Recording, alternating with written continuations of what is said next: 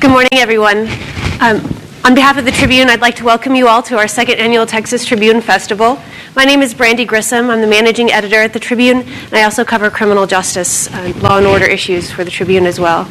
So this morning we have a really moving and fascinating panel to get us started with. I think you'll all be really glad you got up bright and early to be here. Before we get started with all of that, though, I just want to give you sort of the lay of the land so that you know what to expect and kind of set your agenda for the day. There are 5 other panels going on throughout the day, 5 other tracks. So just because you're starting your day here at Criminal Justice at Law and Order doesn't mean you have to stay here all day. Feel free to mix and match and go to sessions that sort of fit your best interest. We have shuttles that will take you to and from each of the different events, so feel free to use those if you were in comfortable shoes like I did today. The other things we have available at noon, there'll be some really terrific food vendors, some food trucks that Austin is famous for out on the South Mall. So make sure to take advantage of the great weather and the great food and continue your conversation over some nice lunch. This evening, of course, what festival in Austin would be complete without a party? So we have a little party at Schultz's Garden. We really hope that you all will come.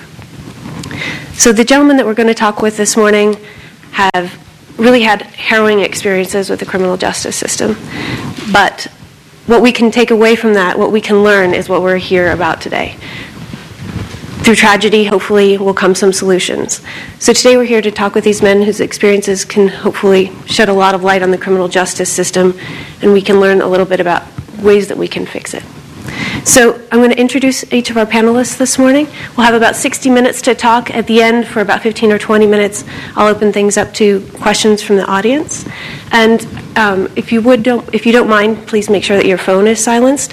If you're going to be tweeting this morning, please use the hashtag TribuneFest. So first, let me introduce to you Carrie Max Cook. Carrie Max Cook was convicted of murder in 1978. The victim was a lovely young woman in his apartment complex. At age 22, Carrie was sentenced to death. He spent 2 decades on death row. He was released in 1999, and DNA evidence showed that another man's DNA was on the victim. Despite that, and the fact that the courts have ruled there was prosecutorial misconduct in his case, Carrie is still fighting today to prove that he is innocent of murder. Next to me, we have Billy James Smith. In 1987, Billy was convicted of rape. Again, in his apartment complex, a woman there identified him as her attacker. And even though both Billy and his sister said that he was asleep in his apartment at the time, neither the jury nor the police believed them. And so Billy was sentenced to life in prison. He spent 19 years behind bars before DNA proved that he was in fact innocent. Billy's been out since 2006. Michael Morton was convicted in 1987 of murdering his wife, Christine. He was sentenced to life in prison as well. Last year, DNA testing showed not only that Michael was innocent, but it helped lead to the arrest of a man who is now awaiting trial for that crime. In the process of investigating the wrongful conviction, Michael's lawyers found evidence that they say proves that the prosecutor in his case deliberately withheld critical evidence that could have led to his acquittal from the very beginning. This December, the prosecutor in that case will face sort of an unprecedented court of inquiry to determine whether or not he should face criminal charges for his role in Michael's wrongful conviction. So I wanted to start out this morning talking a little bit with our panelists about what I think is really one of the biggest consequences of wrongful conviction that is important for all of us to understand, because we haven't been in those shoes. We haven't been behind bars. And I think understanding what life is like and how you cope with that as an innocent man is something that we are all kind of at a loss to understand. So, Billy, I was hoping you could start us off a little bit this morning by talking about, what are some of those experiences that you think are emblematic of what prison life is like, how you cope with that, and what gives you hope that a day of justice will eventually come? Well, actually in 1986, I was arrested August 7th. It was about 7 o'clock in the morning, and that day was a very beautiful morning, kind of like this morning, but the sun was up a little bit more and it was a little brighter. a little cooler, but it was summertime. And police knocked on the door, asked for me by name, and I come to the door, come out on the balcony, and started the conversation with the investigating officer. About 10 minutes after that, I was handcuffed, arrested, taken to jail. And in 1987, I was tried, convicted, and sentenced to aggravated life sentence of a black female in Dallas County. I served 19 years, 11 months for a crime which I did not commit. I was 35 years old when I was arrested. I was 54 years old when I was released. In between the dash, while doing time in prison, that was some very dark moments for me. I at one time, and some exonerees will sometimes admit it among ourselves, but sometimes we'll fail to mention it to the public. That was the time when I had actually thought about committing suicide, because I'd been in prison so long, and I had almost given up. And it was just like I didn't have anything else to live for. Here's someone, I was going along every day, not bothering anybody. I was trying to do the right thing. I was trying to work and do some things, and then all of a sudden I get arrested, and the lady said I raped her. And that was very embarrassing for me to be in prison where I couldn't tell anyone what I was in prison for.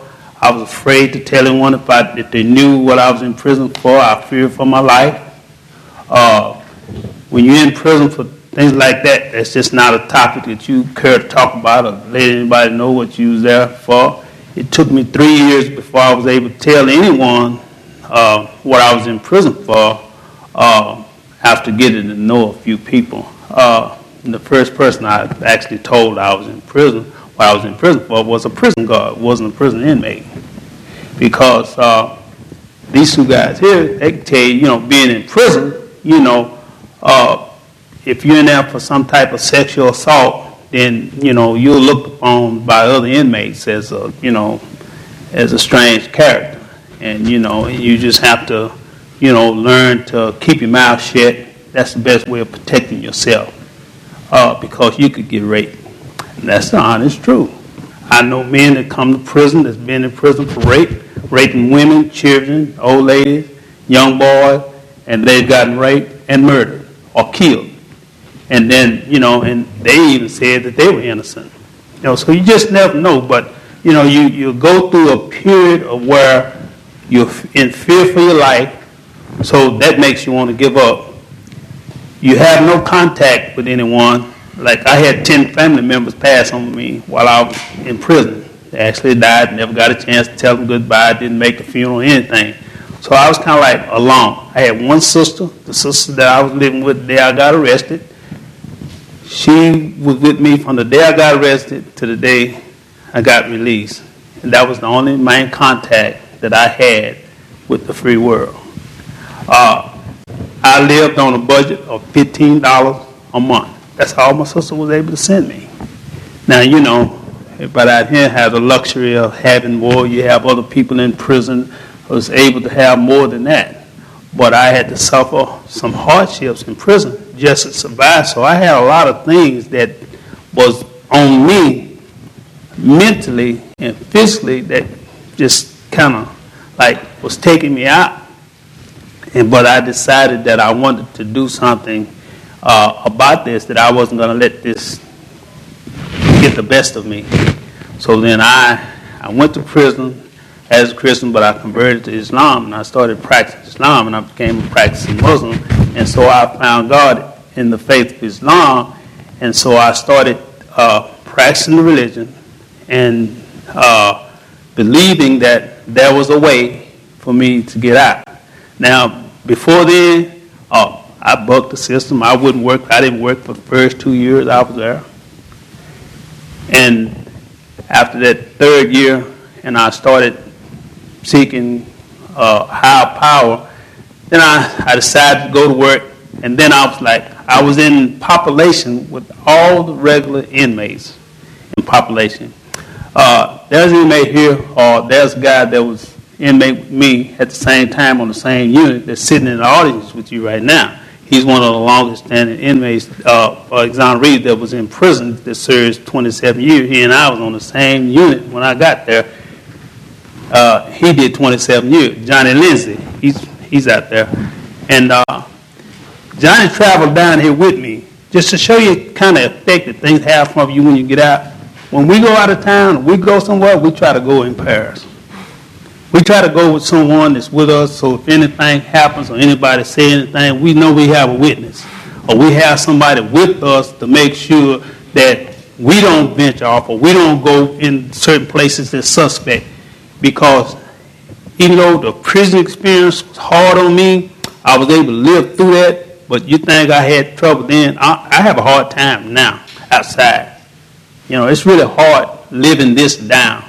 This is something that would be with me the rest of my life.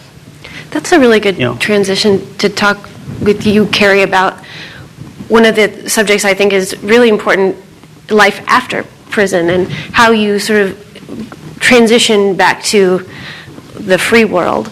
And in your case, you are still sort of dealing with this conviction and trying to get it overturned, and you have a young son as well, and that affects his life as well.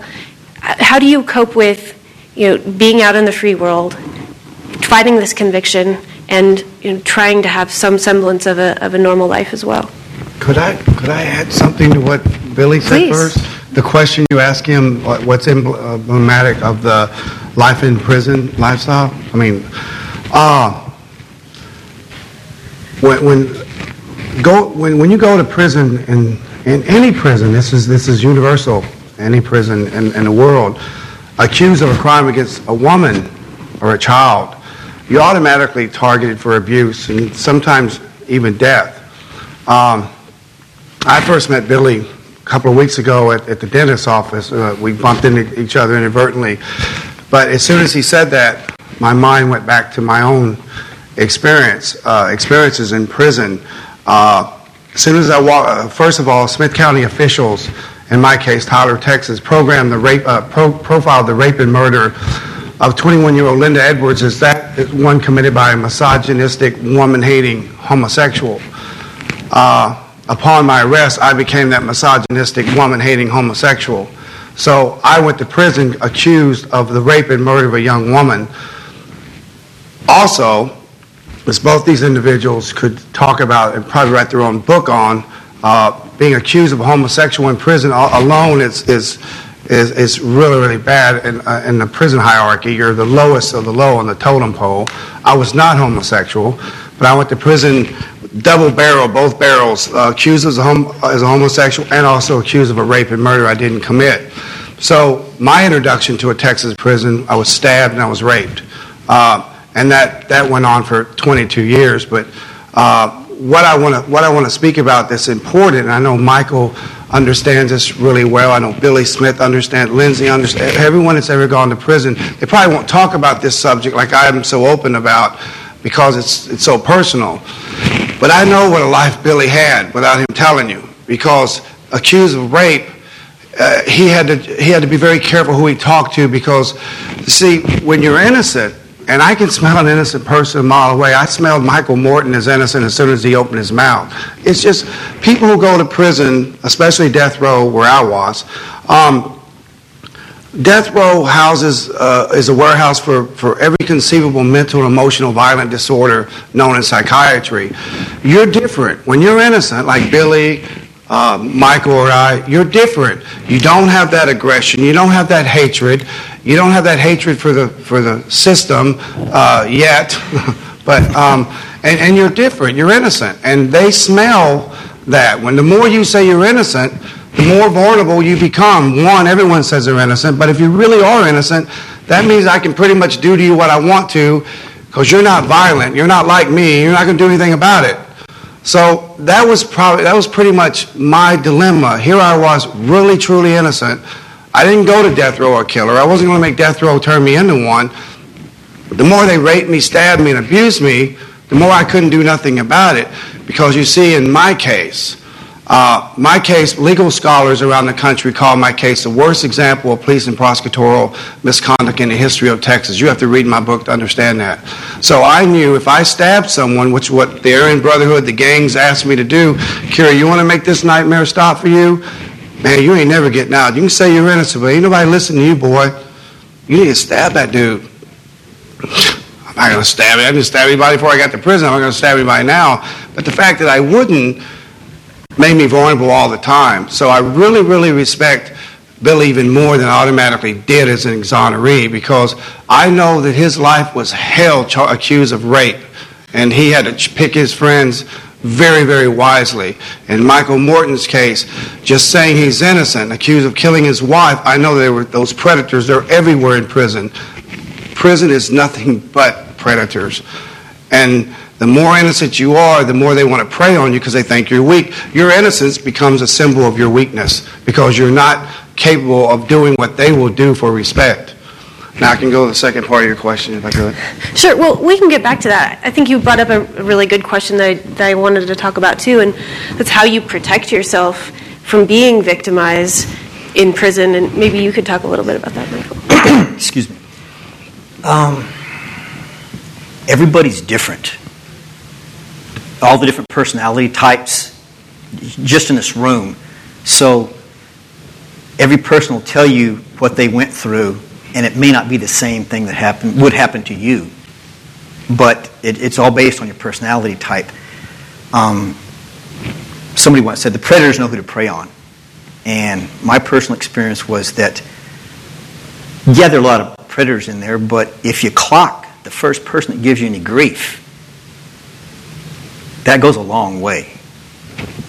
And the number one thing inside is you stand up for yourself. You're not going to win every fight. Nobody wins every fight. And there's nothing wrong with being in a fight if you're trying to protect yourself. You're not stealing somebody's radio or taking their commissary. But you just have to stand up for yourself. And that's not to say that one personality type is going to be better or safer, because it's just fate. You never really know what's going to happen. But and it's a personal choice and it's a personal responsibility. But like I said, just for me, and like I say, you clock the first person that gives you any real grief, because words are cheap, but everybody hears them. Is that ever something you expected yourself to say, that, you know, you'd be clocking someone of protecting yourself? Yeah, that wasn't my experience in the free world before I went to prison. You don't just size up everybody you meet and go, I think I'd take him. You know, no, you didn't. That wasn't at all. It may be an end result, but it's not unlike everywhere. All of our social contract in the end is based on force. I'm polite with you, for instance.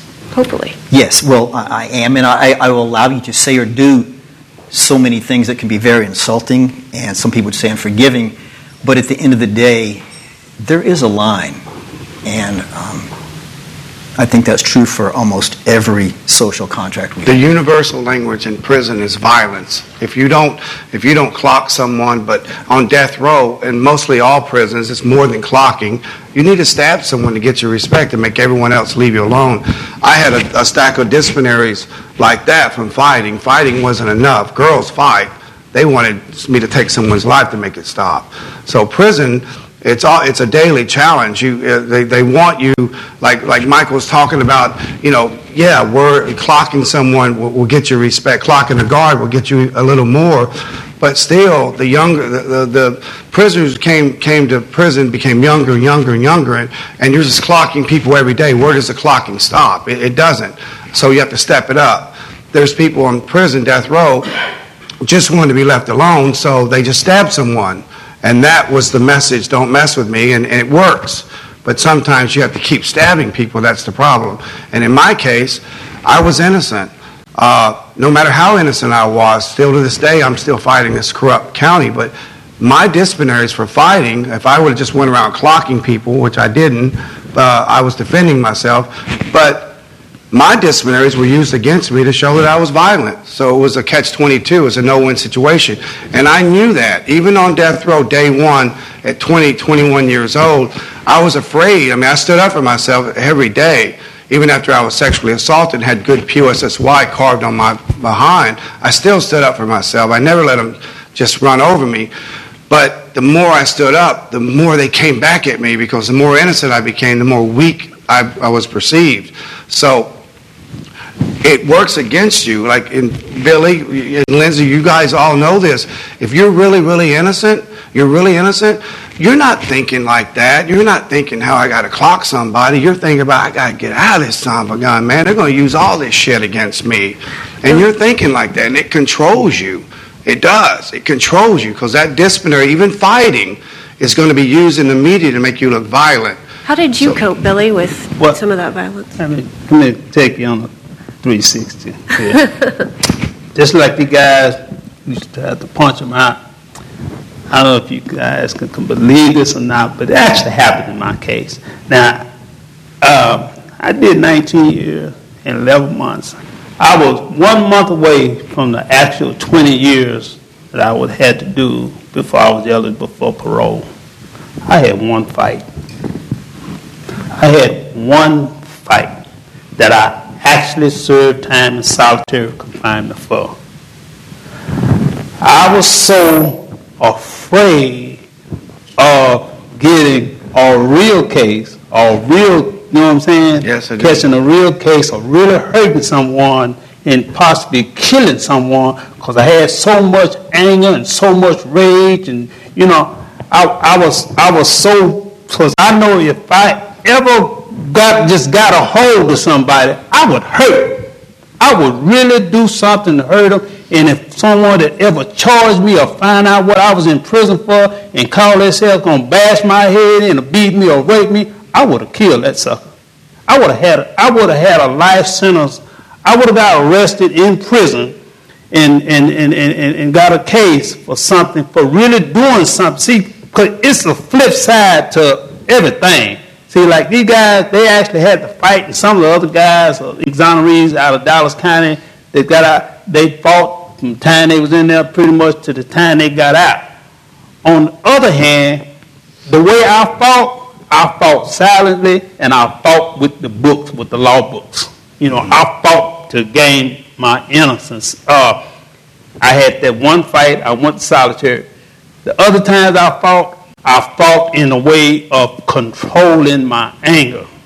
I fought, you know, there was a struggle for somebody to call you a bunch of niggas, a bunch of bitches, and a bunch of hoes. And that's the type of language that, you know, that you incur. That's the type of abuse that you incur, especially once, you know, you let the cat out of the bag and people find out what you're in there for. You suffer the abuse from, I'm talking about from prison guards. You know, that was a, you know, I took AA, NA, I went different type of psychological counseling and stuff to help me deal with what I was in prison for. No one ever knew that, but I was seeking all kinds of treatments to help me deal with it.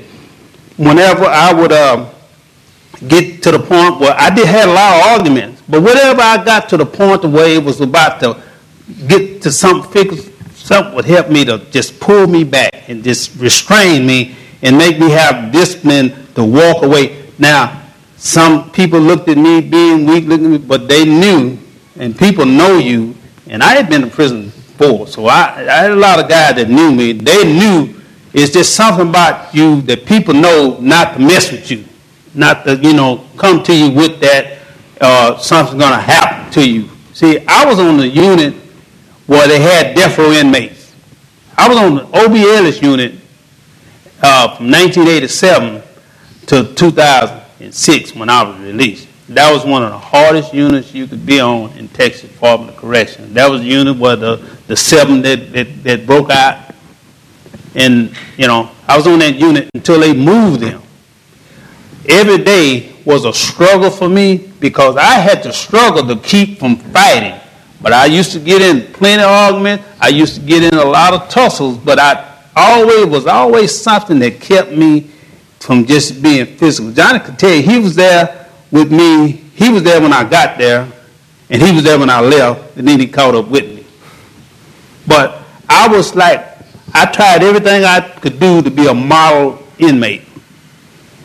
And so I wanted to make sure that if I ever lived to come up for parole, I would have this good conduct thing behind me. But I had my issues, I had my problems, and I had my squabbles, and, you know, I had my times when, you know, things would go down, you know, but I was able to be disciplined enough to walk away and get out of it. But amazingly, I look back at how I was able to survive this ordeal all those years and only had one fight. When I've seen some guys go through it, get stabbed 2 or 3 times. I've seen men get stabbed over a T-shirt someone stole from them. I've seen men lose their lives behind somebody that wouldn't buy them a pack of cigarettes or wouldn't give them one cigarette. Prison is really dangerous. And to have to be subjected to something like that all those years knowing that I didn't commit this crime, I mean, no one understands what I feel, what went on inside of me, physically, mentally, how it took, what it took from me. It took something out of me that could never be replaced. You know, you can't compensate me for the loved ones that I lost. You can't compensate me, nor can you expunge anything that has happened to me, because it's no matter where I go, no matter how fast I run, it's going to be right there with me. And whatever turn I take, it's going to be right there with me. I'm going to die with this. I have to live this rest of my life. When someone asks me what happened, well, and if a year throws up in 1990 or when 86, 90, and some comes, so where were you at? I have to tell them I'm in prison. So since we can't, there's obviously no way to make up for those years that you lost, even with compensation for any of you. But one thing we can at least try to do is learn from what went wrong in each of your cases and hopefully fix the problems so that hopefully no one else has to live through these kinds of things. Michael, can you start talking a little bit about what you think some of those solutions would be? Sure.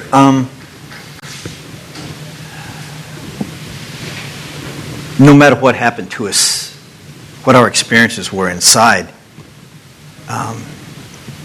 no matter what we do about it, it's not going to change what happened in the past, but we can affect what's going to happen. Excuse me. One of the things I'm doing, and a lot of people are involved, is not wholesale revolution, changing everything up, ending the system. It doesn't take that, and there'll be plenty of resistance for it. But we can make small changes, small legislative changes. I'm involved with some folks right now. Hopefully in this session, we can do 2 small things that cannot change what has happened, but will prevent any of this stuff happening again. And that's making prosecutors liable if they break the law. And by liability, I mean accountability. Nothing radical, but just have them eligible for a small fine if they're caught breaking the law. And if they're caught breaking the law, have their law license put in jeopardy. No thinking prosecutor is going to risk his law license just to get a bogus conviction. No matter, just to get some guy off the street, because their law license is their livelihood. And I don't want to hamstring them. Prosecutors serve a real function. They represent you. They represent me. They have a job to do. But what we're trying to stop is abuse. Almost all professions have a certain degree of liability. And I think probably the key word to use is accountability. Just we want of our prosecutors the same thing that we want of you or me or anybody, is just obey the rules. And the system will work the way the system's supposed to work. But if I can't think of anybody who would be against making those small changes. And I I'm bowled over and shocked, and I'm constantly surprised at the people who are on board with this thing, who actually believe something may happen this session. Even the State Prosecutors Association, they think something's going to happen this session, and that they want to be on board. And everybody has their agendas, but there are some issues that are common amongst everybody. And I think those two will probably fit everybody's wants, their desires, what they would like to happen. Now, everybody wants something else to happen, but on these few things, everybody can agree. Kerry, you had some thoughts about... Yes. My story is not one against police or district attorneys. Prison didn't teach me to be liberal. Prison taught me to be conservative. We need to be protected from people who commit violent crime. There's no doubt about that. But having said that, what you have to keep in mind is that our prosecutors and judges are all elected. They're elected officials. They're elected officials cloaked in what's called absolute qualified immunity. What is absolute qualified immunity? Well, I'll tell you what it means to us. It's a license to lie, cheat, and steal their way into the execution chamber. Or in Michael Morton's case, and Billy Smith's case, 19 and 25 years in prison. Everyone, this room should be actually so packed. There should be people outside down the halls. You can't even get in the building because this affects all of us. What happened to us can happen to you, and how does it happen? It starts with the absolute qualified immunity, the license to lie, cheat, and steal. They can do whatever they want. I'm not here to bash prosecutors. That's not what this is about. Some of you may be in law school and want to become prosecutors. I applaud you in that. However, that's how it happens when you can lie and cheat and steal and there's no consequences whatsoever about it. That's how the wrongful conviction occurs. I wish Rob Kemple was in here or Shannon Edwards. I'd love to talk to those people, have a real serious, legit, in front of the public if possible, because they can't feel us. They want to deny us. We're an abnormality. We're not an abnormality. We're here, and we're here because of Ken Anderson, Prosecutor of the Year, John Bradley, Prosecutor of the Year, Jack Skeens, in my case, Prosecutor of the Year. They reward police and prosecutorial misconduct in our state. That's not a statement I make out of resentment, a disgruntled ex-death row prisoner. I say that because it's just factually true. They reward prosecutorial misconduct in this case. Ken Anderson became a district judge. My prosecutor, Jack Skeens, became a district judge, both appointed by Rick Perry. Or I think, well, mine was appointed by Rick Perry. John Bradley, Prosecutor of the Year, Jack Skeens, Prosecutor of the Year. We reward it. And until, and I think Michael Morton has the best chance to bring this final change to Texas with his case, until we can talk seriously about accountability, like his case I think is going to do, there will be no changes. We'll be preaching to the choir for the next generation of wrongful convictions, the next Billy Smiths and Michael Morton and Kerry Cook. Accountability is the key. And until such time they have it, there's going to always be panels like this and a need for more talk and discussion. One of the small sort of rays of sunshine here is at least there have been some changes because Texas has seen so many exonerations, and one of the changes to come is a recognition of really flawed ways that police were conducting eyewitness lineups and identifications in the past, and that was at least in part helped by your case. Billy, can you talk about those changes and whether you're seeing any difference? Yeah, what I want to say is that it's good to talk about being rewarded for prosecutorial misconduct. I don't know that because the laws said that you can get a case reversed because of prosecutorial misconduct. I think that if the district attorneys are rewarded, they're rewarded for the number of convictions that they get, and I think that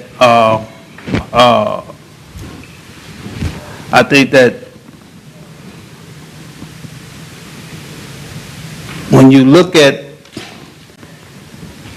prosecutors, they'll tell you, they'll be quick to tell you that there's no such thing as a perfect case. But when DNA came out, it proves that there's such thing as perfect innocence. You see, and I think that when you look at one of the main flaws in the system that's hurt so much that causes wrongful convictions is our witness identification. I've been pleased and blessed to be able to work with people here in the past few years that have been able to bring up the level of eyewitness identification so that when someone calls foul or says rape or robbery by murder or something where a person has to be identified, the scrutiny is able to be more definite now. And I think that this is good because, when you start with the arresting officer, that's where it all starts at. And it starts, when it gets to the district attorney's office, then there's a determination on whether this case is valid or not. But if you don't follow proper procedures and, there's so many procedural errors that take place that, people don't realize that I think that for the most part, prosecutors commit more trial errors than the actual criminal defense attorneys do. And, yes, a lot of them get away with it because of the immunity. Now, I don't think that this state or any state, anywhere, it's just my personal opinion, I don't think it'll ever happen where they'll be prosecuted for prosecutorial misconduct, because I don't think that the district attorneys and the judges are gonna fix a law that's gonna hurt their buddies. I just think that, I hope that if something happens, I hope that somewhere or another that the district attorneys can be held responsible for their actions or what they do, but we have to be realistic here. You have judges that have sons and daughters that are prosecutors. You have people that in places that work together. You have people that's going to knock things down, and you have people that's going to set things right. I hope that someday that prosecutors will be able to be held accountable for their actions when they know that if they had turned over a certain piece of evidence that could have freed a person, I think that they should be punished for that. I think that if anything that can put them in jeopardy, that make them be responsible, we should have laws like that. I'm praying for that. But is it likely to be a reality? We'll never know, but just don't ever say never. You don't know, because we did some things in Austin that they said would never be done or could never be done. There's been things going on in Dallas that they said could never be done. Mind you, after we changed district attorneys, this young man that's just walking in right now, Craig Watkins, because of him, many things have been able to be changed in Dallas County alone. Dallas County has more exonerees than any other county in the state of Texas, and because of his actions to take a stand on seeking justice first instead of conviction, a lot of things have been able to be done in Austin, and I think this coming session, some other things are going to be able to happen. It's going to be able to benefit, and I'm sure hoping that my boy Mike wins his case because, he's got a case going on now that really needs to be won. We need to have people that's going to go to Austin, that's going to write it, going to write them letters, going to get with their congressmen and representatives and, do things to get the word out, to encourage the people there to do the right thing because his case is landmark. Bill, I think we got a real shot here. Yeah, people know each other just a second. A lot of attorneys want this to happen. We have to look at this another way. All attorneys want reform in this area because it adds integrity to the system. And every attorney's livelihood depends on whether or not we have any faith in the system. So it behooves us as citizens, the mass, but it also helps attorneys. Because if we don't have any faith in the system, they're out on the street and we're not even going to use this anymore. So it's in their best interest for this to happen. Randy, Go ahead. two things. Sure. We're not to the question and answer part yet. I'm not making a question. We're not there yet. Can you just wait? We'll have a time for audience participation in a few moments. I'm an exoneree, and I'd like to make some comments on this. Can you please wait? See, that's just it. They don't want to hear. They don't want to hear the truth. They don't want to believe that it can happen to any one of you. That's the biggest problem. It's making people believe that you could be the next victim of a criminal justice system that is criminal. Prosecutors and judges working together to convict the innocent because that is their ticket. Excuse me. Randy. We're going to go ahead and get back to the panel now. Thank you. Randy, two things. We could be here a long time, but two things I think the Texas legislature needs to take up. Two critical issues. One, I think they ought to make all interrogations mandatory in Texas. That's one. And two, the suppression of Brady material. The suppression of Brady material certainly caused my wrongful conviction in 1978, and then also through the nearly 4 capital murder trials I went through in the 90s, still the same suppression of exculpatory evidence. We need sanctions for the suppression of exculpatory evidence. It doesn't have any teeth. It's a landmark decision, Maryland versus Brady, but it doesn't have any teeth. The prosecutors flagrantly suppress exculpatory. Even in the report, the Texas District and County Attorneys Association, Rob Kemple just refers to it's not as pandemic as you would think it is, and it's just a suppression of exculpatory evidence, Brady material in a few cases. But even if it was one case, much less so casually alluding to it, that's the problem. That's how what is Brady material? What is exculpatory evidence? Evidence that would tend to establish the innocence of the accused. We're not talking about a technicality. Like in Michael's case, in my case, the suppression of evidence we wouldn't be here on this panel. That's the problem. The suppression of we'll be able to have a It's obstruction of justice. That's what it is. And there's the teeth there, but it's getting them to enforce it. The obstruction of justice is a federal law. We're going to have a discussion later today with a number of prosecutors who will be here to talk about, from their perspective, what sort of changes can be made. A Brady violation, and it's a minor offense. No, it's obstruction of justice. It's a federal felony, and they should be in prison for it. Thank you. What they did to Michael Morton. We'd like to continue. Thousands of hundreds of thousands of others in this country. Thank you. We're going to go ahead and open it up for questions from the audience to these fine gentlemen who have been so gracious with their time this morning. Sir, can you ask? Go ahead. Does Texas run a good prison system? Define good. I'll let you go. I guess my question is, you guys described a terrible environment in prison. Is that an inevitable circumstance? I think it is still to this day, sir. For example, when you're sentenced in prison, whether it's Michael Morton was sentenced or Billy Smith or when I was sentenced, nowhere in the judge's findings does he say you're going to be sentenced to life of 25 years and 19 years and 22 years. In my case, my penalty was death. Nowhere in the judge's order did it say you're going to go to prison and be tortured and raped for the next 22 years.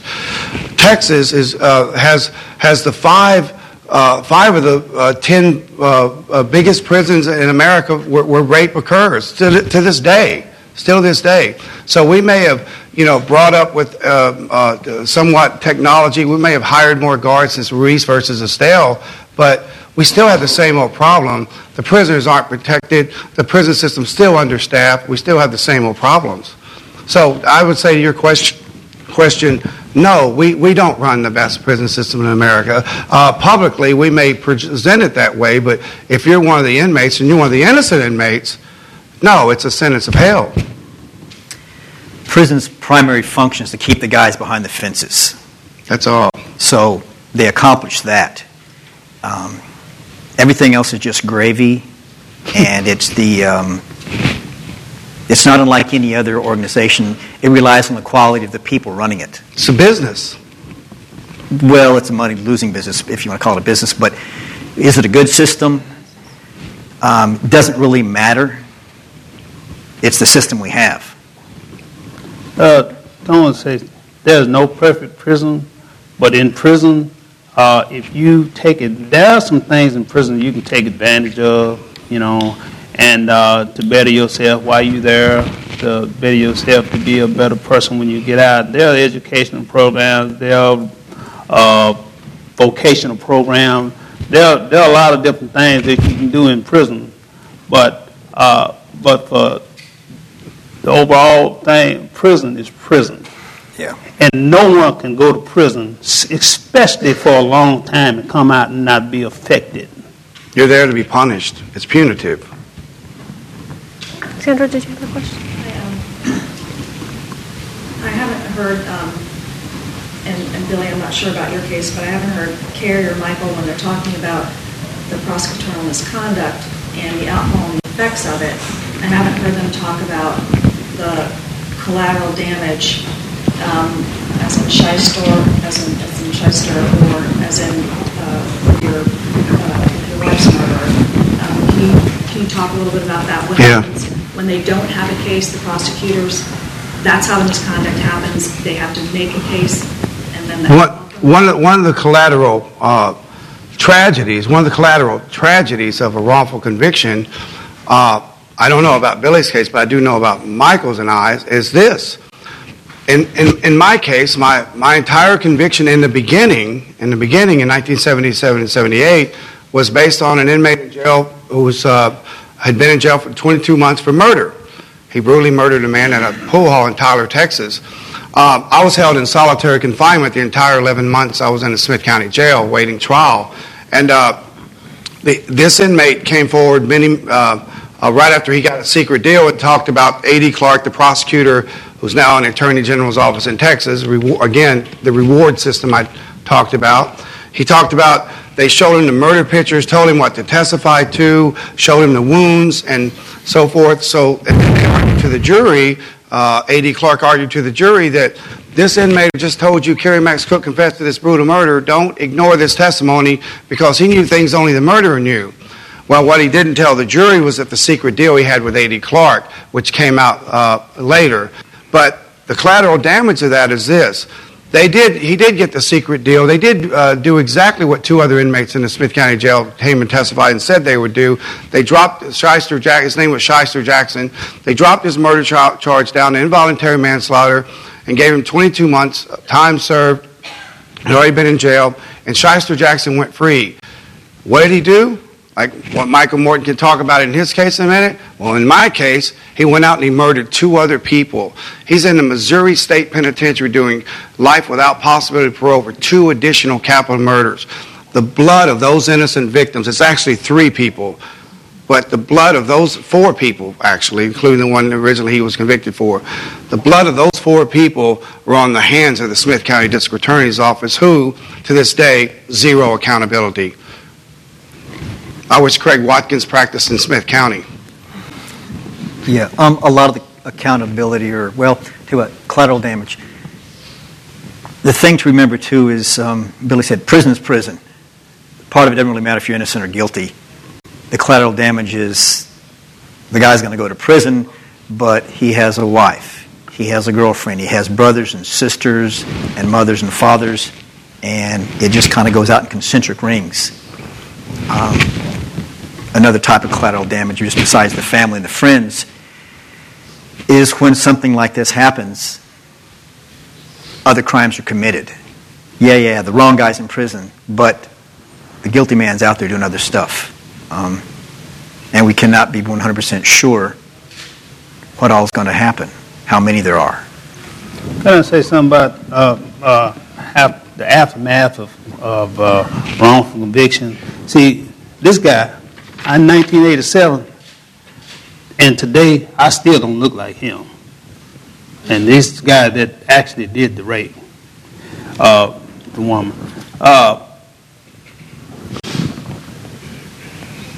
on the aftermath of wrong convictions, people don't understand how that, back in the day when DNA first came about, it only took something like the size of a quarter to be able to get the blood stain to determine who did it and who didn't do it. Nowadays, it only takes like something like the period at the end of your sentence to get a profile to prove your innocence. See what I'm saying?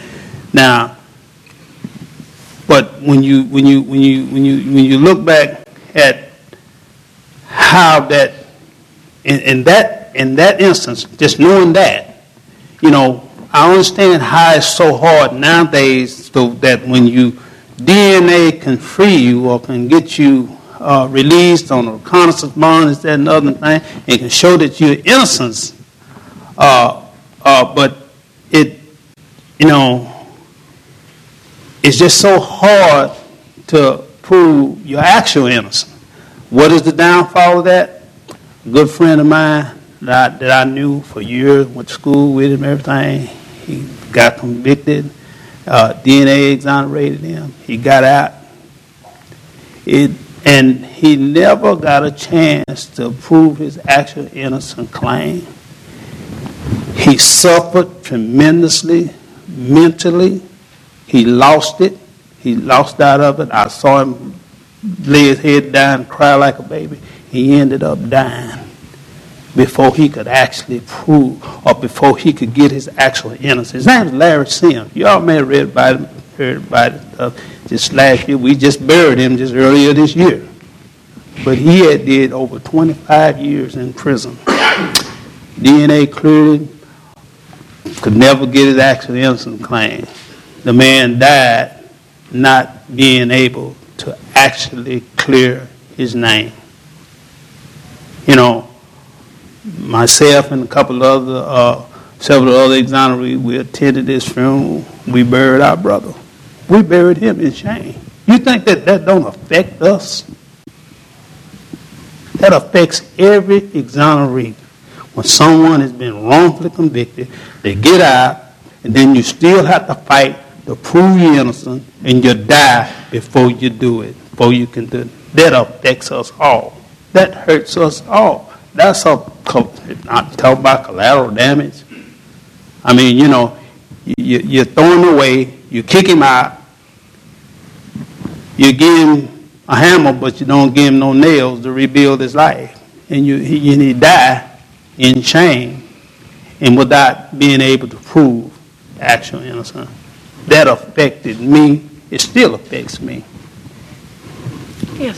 Is it so difficult for prisoners to get permission to get their DNA tested on evidence? It's a good question. She asked why it's so difficult to get permission to get DNA testing. Well, in prison, for the most part, if you have a rape case, you pretty much, what they tell you qualify. And if you do, it don't cost you anything. But it's still hard. Now, when I applied for it in 2000, when it first became available, where it was legitimately used for determination, I was denied. Then it go back again in 2003 and go another way and file for it, and I got granted. And then it was in 2006, they called me back to Dallas County Lusteric Jail, and I thought I had to have an attorney with me and everything to do DNA. They called me out, called me down to the nurse station, wanted to take my DNA. I was scared. I told them I'm going to do it. They told, well, Miss Smith, we have to tie you down and forcibly take it. We're going to take this DNA because the judge ordered it. Well, I thought they was going to do it and take it and contaminate it.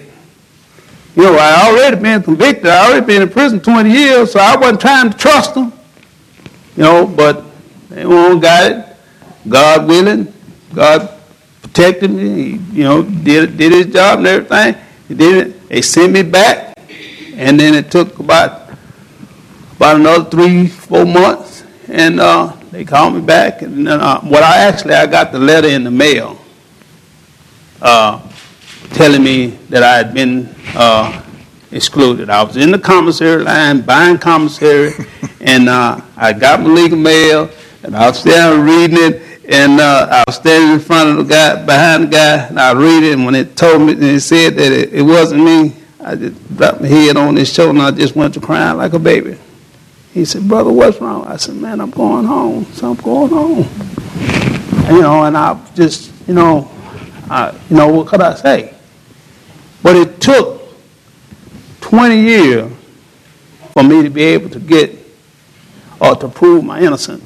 I had been telling my nieces, I had been telling my sisters, I had been telling my nephews, I had been telling my brothers, been telling all my family members, people that knew me, the people that cared about me. That was more important for me, for my nieces and my sisters and them to know that I didn't do this. That was the main thing that was in, and two of my sisters died before they got to know that their brother didn't do this while I was in prison. But it's very, very hard. And once you do get it, then, someday they still fight you. Just got a couple of minutes left. If you both want to quickly address the DNA timing question. In 2001, the Texas legislature passed a law because of the advent of DNA and wrongful convictions, in which the law called for all district attorneys of the 254 counties in Texas to before destroying any potentially biological evidence or evidence that could yield DNA results, they had to notify first the defendant's lawyers by letter, and also the defendant, him or herself, who would no longer be a defendant if they were out. But they had to notify both counsel of record and the former defendant. Well, like the Brady violations versus Maryland, there's no sanctions for the violation of that. You take my case, for example. Even though that law was in effect, the prosecutors in my case, we just found out in my quest to prove my own, to be exonerated, they destroyed all the evidence in my case. And one of the police officers took the murder weapon, as a souvenir from the evidence room with a lock of my hair. That's been in the news recently. While there is a law to preserve and protect DNA evidence for up to 40 years for those for criminal defendants convicted and sent to prison, that same law doesn't offer any sanctions, any penalties for prosecutors who destroy the evidence. And someone could say, "Well, Kerry, that's great, but who's destroyed the evidence?" Well, we've already proved it in Smith County. They destroyed the evidence in my case in violation of the law. But how illegal is it? The law doesn't come with a penalty for doing it. I think it comes down to the fact that coming to this room and sitting here and listening is fine, but if you're concerned about this, to be involved, to vote, pay attention, who's your DA, you get the government you deserve, based on what you do. That's a perfect place to wrap it up. Thank you all so much for being here this morning. Give our panelists a round of applause. Thank you all so much.